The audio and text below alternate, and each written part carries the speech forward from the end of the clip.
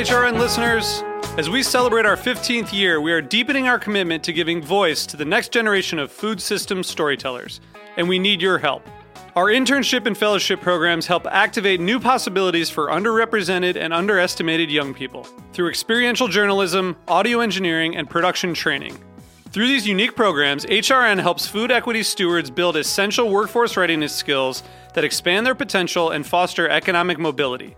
Please consider supporting these critical programs. And with a minimum donation, you can be entered to win a dinner for two at an amazing restaurant in one of 8 cities and tickets to a concert at a great venue in one of those cities. We have incredible partners across the country who have donated, as they also share our passion for helping to educate the next generation of food systems storytellers. Check out heritageradionetwork.org/15 to donate and enter to win today. That's heritageradionetwork.org/15 to donate and enter to win today. And make sure you donate before March 31st. Thank you. This episode is brought to you by Visit Ithaca. Ithaca, New York boasts an authentic craft beverage experience, tasty farm-to-table culinary adventures, and scenic outdoor recreation among 150 waterfalls. Plan your trip today with help from visitithaca.com.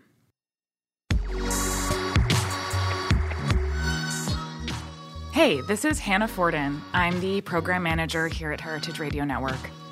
This year, we're celebrating HRN's 10th anniversary, and I want to thank all of our listeners and members for being a part of an incredible year of food radio.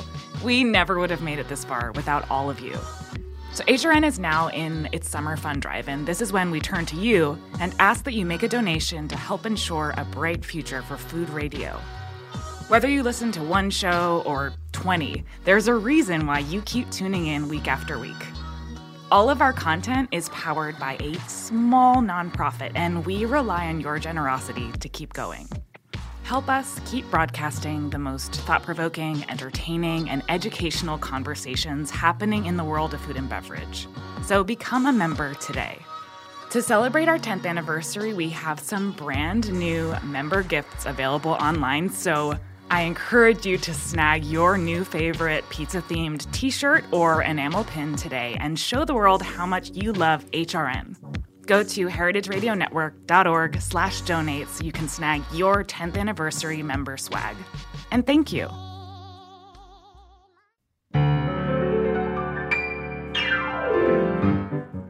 All right, everybody, welcome to the show Life's a Banquet. The show that's edible, spreadable, and Zara. Horrible! Starring your hosts, me, Brenton Scott, and Me, Zara Tangora. A show about chocolate and wine and bread, champagne and scandal and crackers in bed. I'm drunk! Always. Life's a banquet, life's a banquet, life's a banquet, life's a banquet. One another? Consider it done. Oh, hello. Well, welcome to Life's a Banquet, the podcast about all things edible, spreadable, and pourable, and of course, the highs and lows of those things. Again, this week, the show is brought to you by the beautiful city of Ithaca, New York. I haven't been. I'm intrigued to go. I was just trying to get some facts about Ithaca right before this episode started, but there's just simply too much to retain. I am interested in the waterfalls. Today, I will be hosting the show alone. My name, of course, is Zara Tangora. Your other co-host, Brenton Scott, is off on a tour of America's Ithaca. Northeast. Yes, Brenton is touring Ithaca. We've sent him there. Matt, we have Matt in the studio. I'm here to help. Thank you very much. So I will be talking to you straight. I'm going to come at you fast. I'm going to come at you loose for about 45 minutes. And if you can't handle that, then I suggest you tune out now and take a trip to Ithaca, New York, and one of its 150 cascading waterfalls, also famous for garbage plates, and Cornell University. Do you know that, Matt? What do you know about Ithaca? Anything? Everything I know about Ithaca I learned from that pre-roll. Wait, what's it? Talk to me about garbage plates? Oh, well, okay. A garbage plate is something that's actually famous in Rochester, but I believe they have them throughout the northern part of New York State. It's a regional delicacy? It's a regional delicacy. It's a bunch of things, let's say some French fries, potato salad, other potato-related things, tater tots, hash browns, covered in like a meat slop. Potato 10 ways. Exactly. A stuffed baked potato, a potato skin. And then they top it with like sloppy meat juice and coleslaw and like macaroni salad and like ketchup and cheese. You can't say sloppy meat juice on the air. Well, that's only because you're a vegetarian. So I think there may be other listeners who like to hear sloppy meat juice. So guys, today on the show, instead of doing a regular episode, I am just going to recite a transcript of America's favorite podcast, My Favorite Murder. So listen, boppity boo, stay out of the forest, fuck, shit. Just kidding. I'm going to do an episode by myself, and I'm going to reveal the topic in just a moment after I tell you a little bit about my week. So I'm basically Amelia Earharting it today. And a funny thing about Amelia Earhart, for anyone who didn't go to school, is that it's actually spelled Earhart, which is confusing because it sounds... It's true. And we associate her with the air, so you would think it would be Earhart. Exactly. It's not. It's bad branding on Amelia's part. Yeah, she really should have thought about that. Her second biggest mistake. Exactly. Mad, everybody. You are very silly. Yeah, it's very confusing. We would have all liked a lot better if it was spelled Earhart, but it's not. It's Earhart. So get it right or pay the price, folks.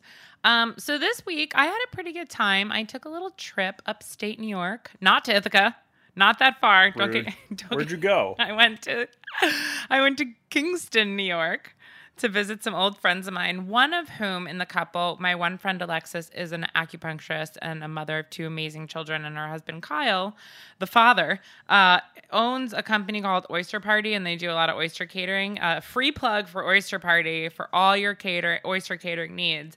But he also just opened a place called the Kingston Standard Brewing Company. So check that out. It was pretty fun. Also finally made it over to Gaskins, which here in my notes has been autocorrected to Haskins. But it is actually Gaskins, opened by a lovely friend of mine named Sarah Gaskins. And it was great. So delicious in Germantown. I'm plugging all things upstate New York. Sorry, not in Ithaca, but if you go to Ithaca, I hear there's a wonderful Chili's on Route 3. Kingston is a great stop-off on your way to Ithaca. Exactly. When you're planning your next family vacation to Ithaca, please stop in Kingston, New York on the way, and then Germantown. So my week was pretty good. I actually made a couple of really fun things. I'm just going to leave an awkward pause in the place where Breton was supposed to be saying something. So I'm just going to be like, I made a great thing this week. I made caponata. What about you? Yeah, wait, do we want to call Breton right now and get him on the phone? Yeah, he's probably neck deep in tartar sauce, though, so we might want to leave that alone. Although, actually, I think he's in Montreal. I think they extended their trip to Montreal, him and Preston, those two globetrotters. So he's probably shoving his face with Queen Amon and duck fat and all those kinds of things. No, let's not call him. I've got this. But anyway, so I made some things this week. I had a lot of leftovers in my fridgeroo after being away for the weekend. So I came back to a limp carrot, a soggy snap pea, a bunch of pickled things in my fridge that are just dying to be eaten that I keep ignoring. So I said to myself, Self, what are you going to do with all this crap? And I said, I will make a caponata. Now, people, I know what you're thinking. Caponata, typically eggplant. And I know what else you're thinking. Zara, eggplant isn't available at the farmer's market right now. Well, you know what, kids? You can make caponata with other things other than eggplant. That is correct. So I took for my late spring caponata, soggy snap peas, flimsy carrots, pickled fennel, fresh shallots and leeks, olives, anchovies, almonds, dried cherries, some rosemary, lots of fresh parsley. It was delicious. And then the key to caponata is you kind of want to make it like an agrodolce, which in Italian means sweet and sour. So the same thing kind of applies to caponata. Lots of vinegar, a little bit of honey or sugar. I used honey, lots of olive oil, salt. And actually, I also put in that lagong ma, that crunchy chili soybean paste, which is very delicious, but also, I think I'm a little allergic to it because my nose started to itch uncontrollably after I finished eating it. And then I grew hair on my tongue. So, I don't know. You tell me. Anyone out there who is an expert in lagong ma, please call me. So I made that. It was delicious. I ate it with a little bit of tahini sauce and called it a day.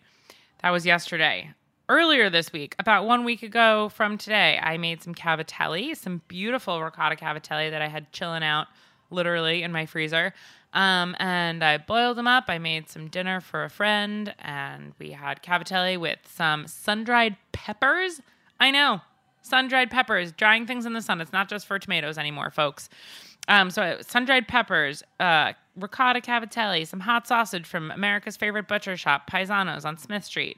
This is just a free ad show. And then some yellow zucchini was in there, lots of pecorino cheese, and some sage and brown butter. And it was so dank. Honestly, it was delicious. My dinner companion ate a ton of it and said that he has been telling everyone that he sees on the street from north to south that he loved it. So that was really good. Matt, what are your feelings about cavatelli? Have you ever had it? Don't lie. Don't lie. Don't think so. Perfect. Well, you've got to try it. Next week, I'll bring you some. Also, wait, what was the first thing? I don't remember. Oh, I made a non-eggplant caponata. So typically... Okay, what is a caponata? Let's go back to square one with that one. I thought you'd never ask. So a caponata is typically made with eggplant and zucchini, peppers, onions, like golden raisins and pine nuts, and then tossed with some vinegar and sugar and olive oil. It's like a sweet and sour eggplant relish. But I don't play by anyone's rules, especially not yours. So fair. I just make caponata and always have, whether at home or at Brucey, with anything that's available. So like in the fall, I actually sometimes make it with sweet potatoes and corn and whatever is around. And that swing season is very nice. Are we just eating this straight up? Well, you can really put it with anything. So it's like a relish that can either be eaten like room temperature or cold. It's like delicious if you put it on a crostini or maybe top some fresh mozzarella with it. You can put it on a chicken breast. I'd like somebody to tell me something you can't put it on. You can eat it off someone's body. You can eat it out of their butt. You can put it in their mouth. You can wash your hair with it. You can clean your floor with it. I mean, it's really very versatile, though, to be honest with you. I would avoid putting it in someone's butt, but you can. I'm not here to tell you how to live your life. I'm just here to tell you how to make eggplant or non-eggplant caponata. So you should definitely try that out. I would have brought you some, Matt, but it had anchovies on it. We all know how you feel about meat and fish. I eat fish. You do? Oh, my God. You learn something new every day about people that you only kind of know. Through work. That's very true. You learn something new every day about someone you see once a week for about 5 minutes. So additionally, I went to Bernie's, which is a restaurant that's kind of new. It was definitely new to me.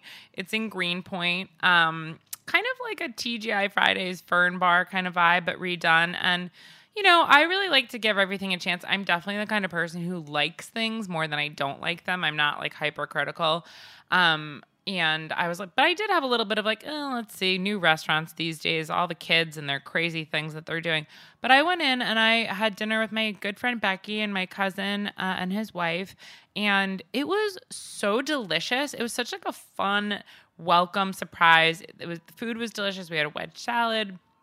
We had onion rings and steak and French fries and mozzarella sticks, and it was really, really good and really fun and just like lively. The service was great. I can't recommend it enough. Another free plug.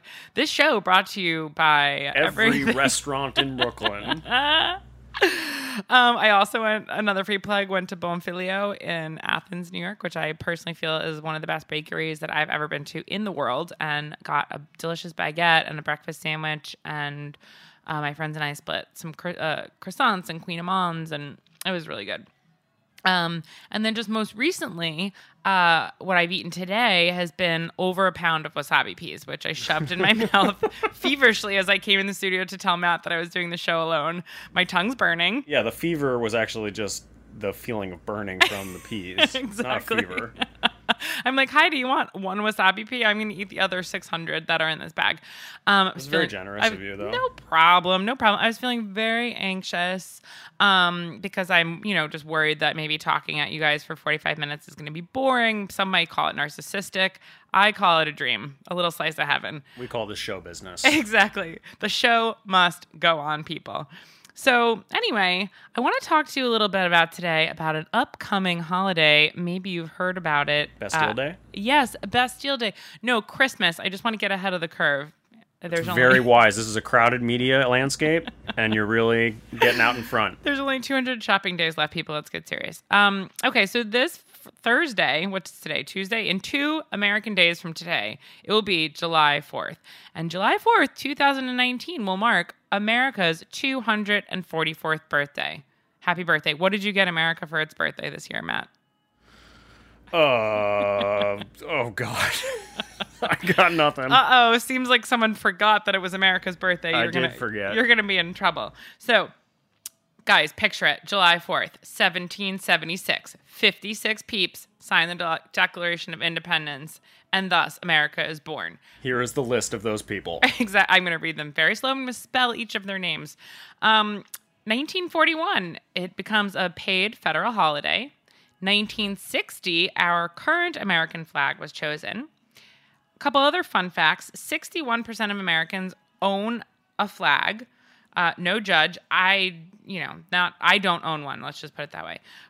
Most American flags are made in China, of course. And $6.8 billion are spent each year approximately on 4th of July food. And $1 billion additionally are spent on beer. Matt, guess how many hot dogs people eat a year? Pete, like how much does the average person eat? Or on 4th of July, how many do you think get eaten up? There's 300,000 Americans, 350,000 Americans. 500,000. I'm sorry. Did you just say there's 350,000 Americans? What did I just say? 3 million. Hello. Matt. That one per person. Okay. 150 million hot dogs. So. All right. Yeah, one per person would be a lot. Yeah, that would be a lot. There's a lot of people like your kin folks, a lot of vegetarian and a lot of non-hot dog eaters. Now, what we don't know for sure is whether tofu hot dogs are included in this. I'm hoping and praying not. Yeah, why would that would be atrocious. Do you eat tofu hot dogs? No. Yeah, I mean, here's my thought.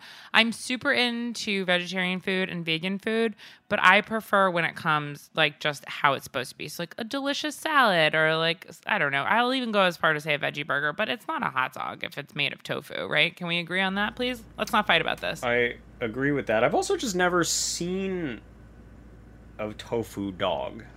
I guess I recognize those words as a thing that exists. Yeah. Have you ever seen like an actual dog made of tofu or a dog eating tofu? I've never seen a dog eat tofu. If you had a dog, would you feed it tofu or would you feed it meat? Yeah, my dog would have to be vegetarian. So. Oh, wow. How interesting. Okay, let's get back on track here.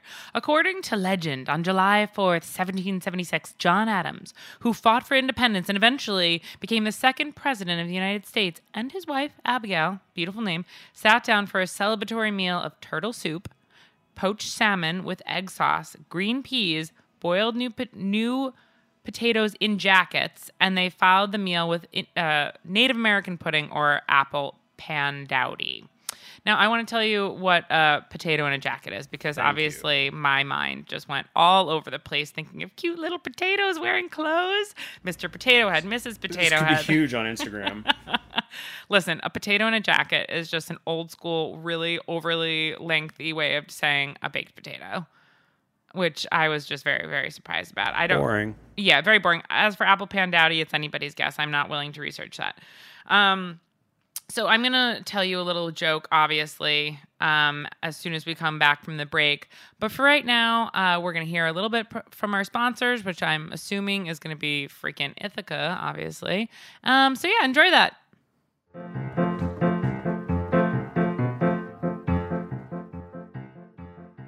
This episode is brought to you by Visit Ithaca. Located in New York's Finger Lakes region, Ithaca boasts an authentic craft beverage experience, tasty farm-to-table culinary adventures, and scenic outdoor recreation. As the saying goes, Ithaca is gorgeous. The city is home to 150 waterfalls and gorges sprinkled through its downtown and sloping hillsides. State parks and acres of natural lands offer outdoor recreation for every level of enthusiast. Come stroll among the cool ravines, scenic hiking trails, and natural vistas. Ithaca is home to Ivy League Cornell University and Ithaca College, resulting in an influx of new cultures, new tastes, and new energy every year. There's so much to explore, from art galleries and museums to unique attractions like the Cornell Lab of Ornithology. Ithaca sits at the heart of a blossoming heritage and craft cider industry. Some of these delicious ciders can be bought in market, but many of the most unique varieties can only be experienced with a visit to Ithaca and this great cider region. Go to visitithaca.com to get inspired and plan your trip today.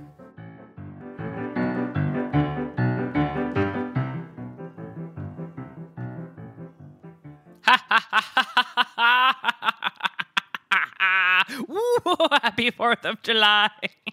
It's not Halloween. So much confusion about this holiday. Spooky 4th of July. So, okay, Matt, I have a joke for you. This is kind of long. 3 women had a very late night drinking Budweiser. They left in the early morning hours and went home separately. They met the next day for an early pint, a bunch of alkies, and compared notes about who was drunker the night before. The first gal claims that she was the drunkest, saying, "I drove straight home, walked into the house, and as soon as I got through the door, I blew chunks." To which the second gal replied, "You think that's drunk? I got in my car, drove out of the parking lot, and wrapped my car around the first tree I saw. I don't even have insurance." And the third proclaimed, "I was by far the most drunk. I got home, got in a big fight with my husband, knocked a candle over, and burned my whole house down." They all looked at each other for a moment. Then the first gal says, "Ladies, I don't think you understand. Chunks is my dog." That's very good. Listen, drunk driving is no joke. Don't do it. Please, everyone drink responsibly. So today, if you couldn't tell, I'm going to tell you a little bit about the story of America's favorite and most delicious, perfect beverage, Budweiser. So I got most of my information for this from the book called The Bitter Brew, The Rise and Fall of the Anheuser-Busch Family and America's King of Beers. Just so I don't get sued for plagiarism here. Yeah, citations are important. Exactly. So I'm going to take you back to the year 1857 when Adolphus Busch came to St. Louis from Germany. He was one of, are you ready for this? 22 children. Yikes. Marone. That woman. What a lady. By 22, they just really probably slip right out. That explains why he ended up with the name Adolphus Busch, because they just weren't trying anymore. They're just like, fuck it. Yeah, Choose your own name. you're Adolphus. Goodbye. He's like, I'm going to be Strawberry Shortcake Bush. So at the time, Germans made up a full quarter of the population in St. Louis in the 1850s. I guess they were just all piling on in. So in 1859, Bush lost his father, but gained an inheritance that he used to buy a brewery supply business. Then enter the next part of this Laurel and Hardy duo, Ebert Anheuser, as in Anheuser-Busch. Ebert, and not to be confused with Elbert, which is what I really want to be saying for some reason, Ebert Anheuser was not a brewer. He was one of Bush's buyers, and he was a wealthy, filthy rich soap manufacturer who'd come into owning a failing brewery. They were both from towns in Germany that were about 25 miles from each other, so they looked at each other, and it was just love at first sight. Bush was a lot younger and liked Anheuser's daughter, Lily, and married Lily in 1861, and a few years later began working on his father-in-law's still struggling brewery. The Bavarian Brewing Company at the time produced such horribly tasting beer that people would spit it back across the bar at the bartenders. Wow. Which is still what I do each week when I go to Henry Public if Marty hasn't prepared my Tom Collins to my exact specifications. Get this out of my face. So anyway, eventually Bush took over the company because he was the real brains of the operation, the brewer, and changed the recipe. He changed the name, and thus was born the infamous Anheuser-Busch. Busch was the first person to pasteurize beer. Before that, you could only get it like from the bar, what I'm assuming was just kind of some kind of trough. You would just dip your face into it and drink from a trough of beer. But then after that, he pasteurized it so it could go across country. So he was really like doing kind of vertical integration before there was even a name for it. He owned a company that built the railroad cars that transported the beers, and he owned the company that made the bottles, and he owned his own coal mine that fired the plant. So he was just basically just doing, what do you call that? He was biodynamic before it was cool, because that's super biodynamic. All the coal. Exactly. So the rabbits eat the coal, and then the rabbit poop gets turned into bottles, and then the rabbit blood gets turned into beer.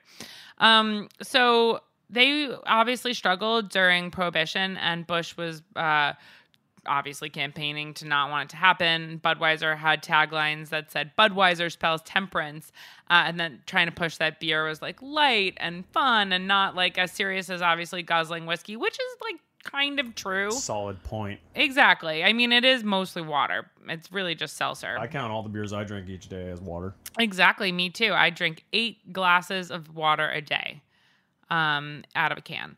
So then his son, August Anheuser-Busch, floated the company through Prohibition by selling raw ingredients instead of the full product. So they were selling yeast and they were selling all the different things because you could sell the components. You just couldn't sell the beer. So I think this really was what was responsible for a lot of bootlegging. But it allowed them to get through the entire Prohibition without sinking. And most of the other competitors did sink. So they kept like over 2,000 people working through this time. And then at the end, they were really ahead of the curve because now beer was legal 10 years later. So a couple things about the Bush family. They say that a couple drops of Budweiser are put on the tongue of each Bush child before mother's milk, which I think is great. Come on. They just slip right in there and start squirting beer in the kid's mouth. I mean, give me a break, please. Bushes, call me. What are you doing? Budweiser is known as the king of beers, and the Bush family throughout the decades and centuries of its since its creation was pretty much like kind of royalty because they were so rich. However, fast forward many, many decades to about 2010, and August Bush the Fourth, or just number 4 as they call him, is kind of like, think about like George W. Bush, just the bad apple of the family, can't quite get it together, just showing up places drunk and on cocaine, and maybe even possibly switched at birth with Ted Bundy. Conspiracy theories, anyone knows more about this, please call me. So anyway, he sold the company for $52 billion to InBev in 2008. And this guy is quoted as being... from an article I read, like to live life in the fast lane with a penchant for powerboats, motorcycles, jet planes, and helicopters. So he sounds like a real cool guy. Probably the kind of person that comes into a restaurant and is like very, very nice to servers, just really thoughtful and courteous. I bet he never puts his feet on the seat. Definitely never leaves up the toilet seat. Probably just a real lover of the common man. So anyway, then in the year 2010, his girlfriend is mysteriously found dead at his mansion in St. Louis, Missouri. At the time, her name was Adrienne Martin. She was 27 years old. She had been a waitress at Hooters. She had wanted to be an art therapist and maybe an actress and a model. And her ex-husband, Kevin, who was a doctor, said that she did suffer from a fatal heart rhythm disorder. But it turns out after doing an autopsy that she had died of an accidental drug overdose. Bush ended up paying $1.7 million in 2012 to settle a wrongful death lawsuit. Okay, this is not the first time this guy ended up killing or being in proximity to someone that he was dating who died. So on November 13th, 1983, a then 20-year-old Bush left a bar near Tucson with a woman, crashed his black Corvette. Michelle Frederick, then 22, was thrown from the car and unfortunately died. While Bush was found 6 hours later at his home, dazed and bloodied, suffered a fractured skull, and claimed he had amnesia. He was driving drunk. And anyway, so she died at the scene, and then criminal charges were never pressed because he's obviously a billionaire and can get out of anything. He was acquitted. Another run in the law 2 years later, he's acquitted by a jury in St. Louis on assault charges after police chase ended with an officer shooting out the tire of his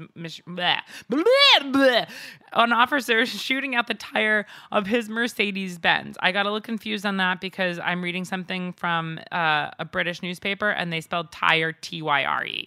You're like, I have no. What is what that? The hell's going on here? So anyway. He was also accused of trying to run down 2 detectives but testified that he was fleeing as he feared the unmarked police vehicle was kidnappers. Then in 2017, police are called to an Illinois airport because the pilot was, quote, hammered and trying to fly a helicopter. Authorities then found out that it was Bush the fourth, found several bottles of prescription drugs in the helicopter along with 3 loaded guns. During the investigation, Bush told officers he feared he was about to have an anxiety attack and started running, saying he needed more oxygen to cope with the anxiety attack. So, that's 20 years of bad behavior, but he's probably turned a real good corner in the now last I'm sure 2. he's fine. Honestly, if anything, guys, this is just proof of that money does not buy happiness and often just causes a lot more problems. Does buy a helicopter, though. It doesn't buy happiness, but if happiness to you is a helicopter, then I guess maybe it does. Happiness is a helicopter. So going back, the Bush family had a lot more crazy things. In 1934, Mr. Bush's grandfather, August Sr., who was president of the company, killed himself with a revolver. In 1976, Peter Bush, the son of August Bush Jr. and the half-uncle of August Bush IV, shot and killed a friend, Dick Cheney style. He claimed the gun went off accidentally as he tossed it on a bed. Pleading guilty to manslaughter, he only received 5 years probation. Again, this happens when you're rich. So this is obviously a crazy story. Obviously, I am just repeating what I read. I do not want to get sued by Budweiser in any way. If by some chance I do, this is actually Brett and Scott, and not Zara Tangora. I just sound a lot like her. So that's the crazy story of Budweiser. And, we all love it, and some of us hate it because it's not really that good. I think this is a good moment to point out that InBev is a Brazilian company. So when you're feeling real good about your American beer this year on July 4th, right. it's a Brazilian company. Thank you, Brazil. Brazilian beer. Happy Brazilian Independence Day. Yes. So yeah, it is really crazy. But I wanted to do this story because we all do think of Budweiser as being synonymous with Americana. And it's a pretty crazy story. Definitely lots and lots of highs and lows. I will not lie. I am someone who I respect good beer and I think it's tasty, but if I'm not really a big beer drinker, and when I do drink a beer, it is always a Budweiser and usually poured into a quart container over ice. Bud Heavy? Wait, is Bud Heavy just regular Bud? Yeah. Yes, then Bud Heavy. But then there's also Bud Ice, which when I was about, 15 years old, again, underage drinking, not promoted here on the show, but when I was 15 years old, I drank Bud Ice and chased it with shots of Beefeater gin, and then went to a friend's Sweet 16 party, and I vomited all over the dance floor, and then people didn't notice, so her family members were dancing into my puke. Wait, how did they not notice? No, but I was sneaky about it. I was always a stealthy puker. I still am. Have you ever puked in the studio and not told me? Yeah, I just did before because I got so nervous about doing the show by myself. So on that note, I'm going to give you guys some recommendations for throwing a fabulous 4th of July party if you don't have a grill. Easy, clean segue, not awkward at all. So for our chef recommends this week, I'm going to talk a little bit about that. So my go-to always at any kind of party that I want to make fabulous, I have 2 things that I will always go to. Number 1, an ice luge. It makes any party way better because nothing says party like putting your mouth where someone else's mouth has been on a giant block of ice. Multiple someone else's. Exactly. All the someone else's. If you really want it to be a good ice luge, you should get one that's shaped like some kind of genitals. A butt, pair of boobs, penis is always a crowd pleaser. All your kind of curious straight friends will just go over and be like, look, I'm sucking a penis, just like I've always wanted to, but never was able to say comfortably. But now that it's made of ice and I'm in front of a bunch of my family members, it seems appropriate. So that's my first recommendation. Ice luge is fabulous. Couldn't recommend it more. They aren't necessarily priced to sell. They're a little bit expensive, but just have everyone throw you $5 or get a job that pays you over $2 million a year. Or get a chainsaw and a huge block of ice. Exactly. You heard it here first on Life's a Banquet. Go buy a chainsaw and throw out the instruction manual. And my second recommendation is for the best party starter ever, a 6-foot sandwich. You can order a special bread if you're here in New York from any one of the 5 boroughs' fabulous Italian bakeries. In my neighborhood, I will always get one from Zola's or Caputo's. You usually need a couple days lead time, and it's a giant, roll that comes in a 6-foot long box, and it's actually not heavy. You could carry it home yourself. How? Yeah. So It's you just fine. carry that home? Yeah, they give you a sturdy box. One person can carry it. They're not very heavy. And then just get a bunch of different things. Now, making a 6-foot sandwich for, filling that whole thing up can get kind of expensive. So unless, again, you own your own helicopter, you might not want to fill the whole thing with cured meats and cheeses, or you might. But there's some other kind of options that can help stretch it. First of all, iceberg lettuce, everyone's best friend. American cheese, different kinds of pickled vegetables, lots of just pickles in general. And then kind of, understand that you also don't necessarily want it to be so big that it's like everything's falling out. I made one last year that was so great, but there was so much stuff on it that was actually hard to eat. So it doesn't have to be like stuffed to the gills. I think it's fun to do in front of everybody and make it, but you can also, have it made ahead and just like slice it into pieces if you're kind of more of a boring person. That's completely fine. But those are my 2 greatest recommendations. Not everybody has a grill, especially here in the city. Also chips and dip, always great. A chip buffet, lots of hummus, maybe put a bunch of things on skewers. Just have fun, or go to someone else's house who has a grill, which is always the best recommendation. Just use your friends. Okay, so dipping into top 3, I'm going to do 3 top 3s today. And then, Matt, maybe I'll ask your opinion on some of these too. Yeah, what? So I wanted to start, motivated by our topic of Budweiser. I wanted to talk about my 3 favorite dive bars, a place where you would only drink a Budweiser and wouldn't dare to ever really get anything else except for a beer and a shot. So, number 3 favorite dive bar, Alibi in Fort Greene on DeKalb. It's amazing. Their shots are gigantic. And the beer is, I think they probably only have Bud and like Miller High Life. Forlini, which is an amazing bar in Chinatown attached to an Italian restaurant by the same name, which is kind of my go-to if I'm ever in the city. I'm really a creature of habit. And then my number 1 is Gunther's Tap Room, which is in Northport, my hometown, Northport, Long Island. And Jack Kerouac was said to have hung out there. It's a rad place. I remember I went to go see my friend's band, Japanther, there play like 10 years ago. It was probably the most fun night of my life. If you ever find yourself on the North Shore of Long Island, do yourself a favor and stop into Gunther's Tap Room. Not a sponsor of this show, but I really like it. Matt, do you have any dive bars that you love? Oh my God, I found the most amazing dive bar up towards Kingston the last time I was up there. Oh, It really? was like in the middle of the friggin' woods. Whoa. It was crazy. It was like a biker hangout. Sounds great. Wow, I don't remember where it was. I will figure it out. It was on the Catskill side. All right, I'm going to piece this Wow. together. But the answer is no. Great. Too bad Short none answer of is us no. can ever go there. Okay. So maybe you'll have a better answer for this next topic. My top 3 favorite 4th of July movies. Number 3, The Sandlot. Okay. Loved The Sandlot Strong as a choice. kid. Number 2, Independence Day, Will Smith, Call Me. And number 1, can you guess what my number 1 favorite 4th of July movie is? I'm having a hard time with thinking of Born on the 4th of July is the only one that I can think of currently. No, Tom Cruise can go straight to hell.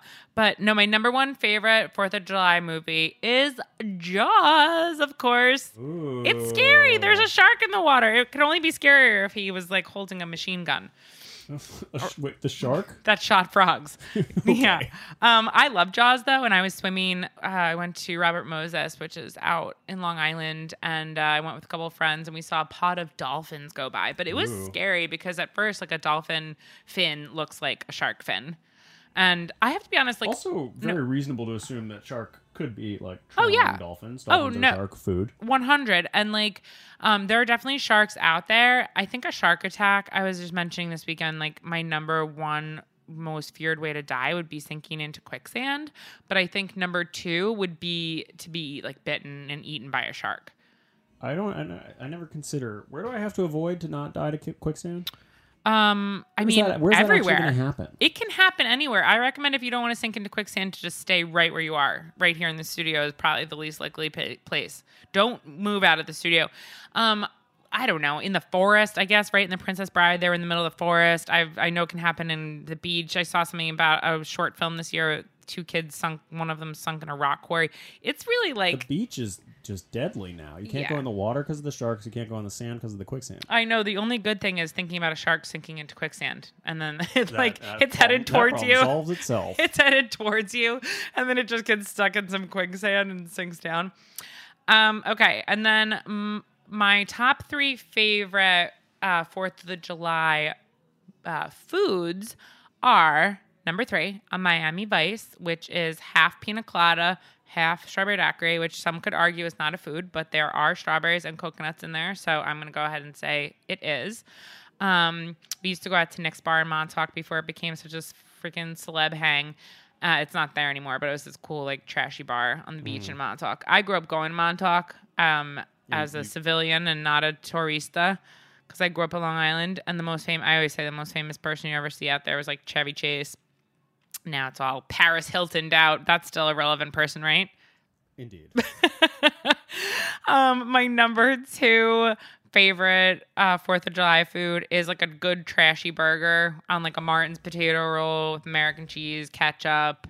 If you don't like ketchup on a burger, I'm sorry, I have no time for you. Does your list of burger toppings stop there? Because you need to pile it on. Well, I like pickles also. I mean, if I had been allowed to finish, I like pickles and I like onions. Now, I'm going to tell you what I don't go for typically on a burger. And it's like, I like it, but I don't really fucks with it because I feel like it makes it too slippery, is a tomato and lettuce.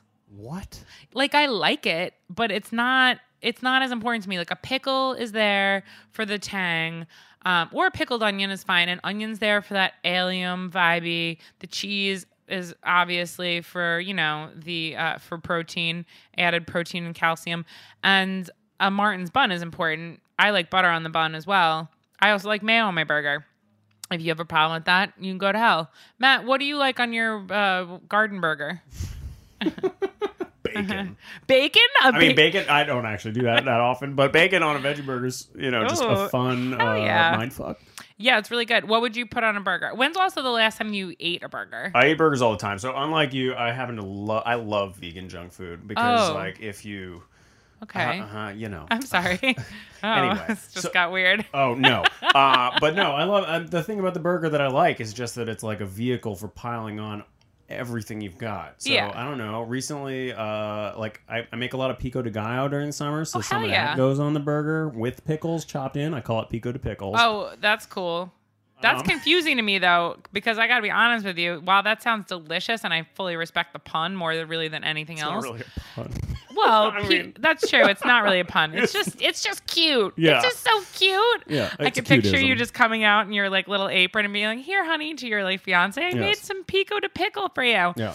But I don't really understand how it goes on the burger. Doesn't it slip off the sides? Little bits of it? The whole point is that like the half of you should put so much stuff on the burger that like a solid quarter of it ends up on the plate, and then you just eat that with your hands afterwards like an animal. Yeah, that's cool. I'm good with that. I'm a condiment whore, and I also feel this. I feel similarly about that with like a taco.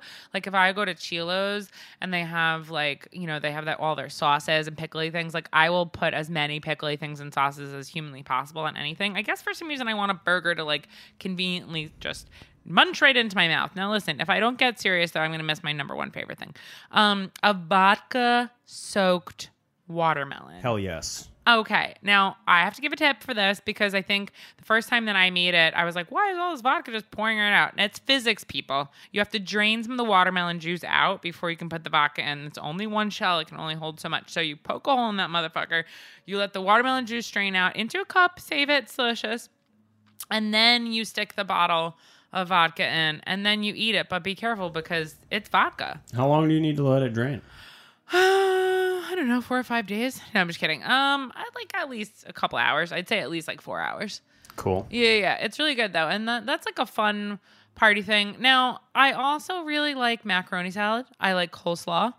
I love barbecued chicken. You're really just pro this holiday. I like 4th of July. It's interesting. I'm not I obviously am not I'm not a nationalist whatsoever. Duh. Read my bio. But I feel very lucky, like all of us do, to live in America and be allotted the, freedoms and the liberties that I have. And I get to sit here on this show and talk shit about Ithaca. I mean, I couldn't probably do that in a lot of other places. But, I'm not a flag waving person. But because you only buy American made. That's true. I can't find any American made flags, and therefore I don't own one. For the reasons that I'm sure the other two people who are listening to this show feel similarly. I have complicated feelings about some of the practices we have in this country. But I do like 4th of July because I really love summer. And I'm somebody who, I never really realized this before, but I think I kind of do suffer from seasonal depression just because I think there's something for me, particularly about like the winter and being like scrunched up and like sloshing through cold. And like, it doesn't really work for me. And then I think I have like spring depression too, and also fall depression. But in summertime,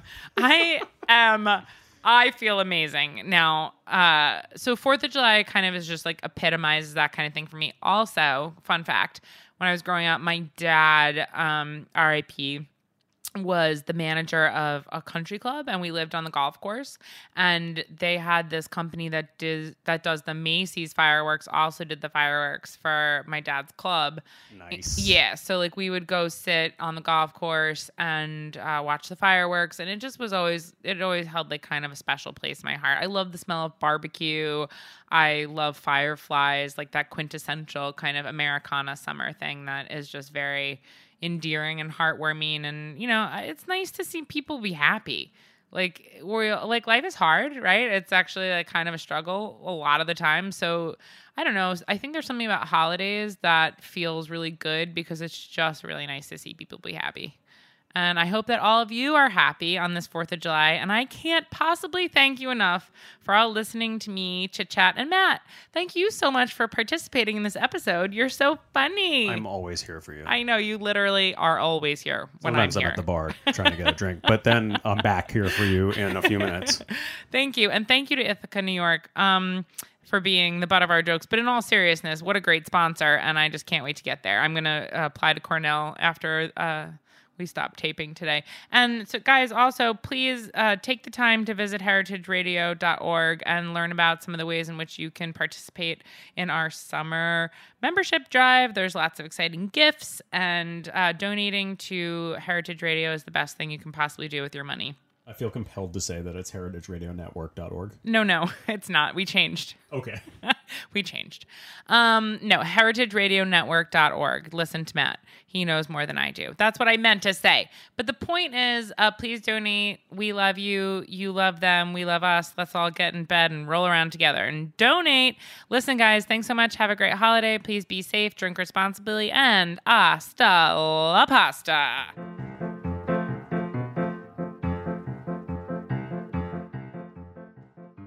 Thanks for listening to Heritage Radio Network, food radio supported by you. For our freshest content and to hear about exclusive events, subscribe to our newsletter. Enter your email at the bottom of our website, heritageradionetwork.org. Connect with us on Facebook, Instagram, and Twitter at heritage_radio. Heritage Radio Network is a nonprofit organization driving conversations to make the world a better, fairer, more delicious place.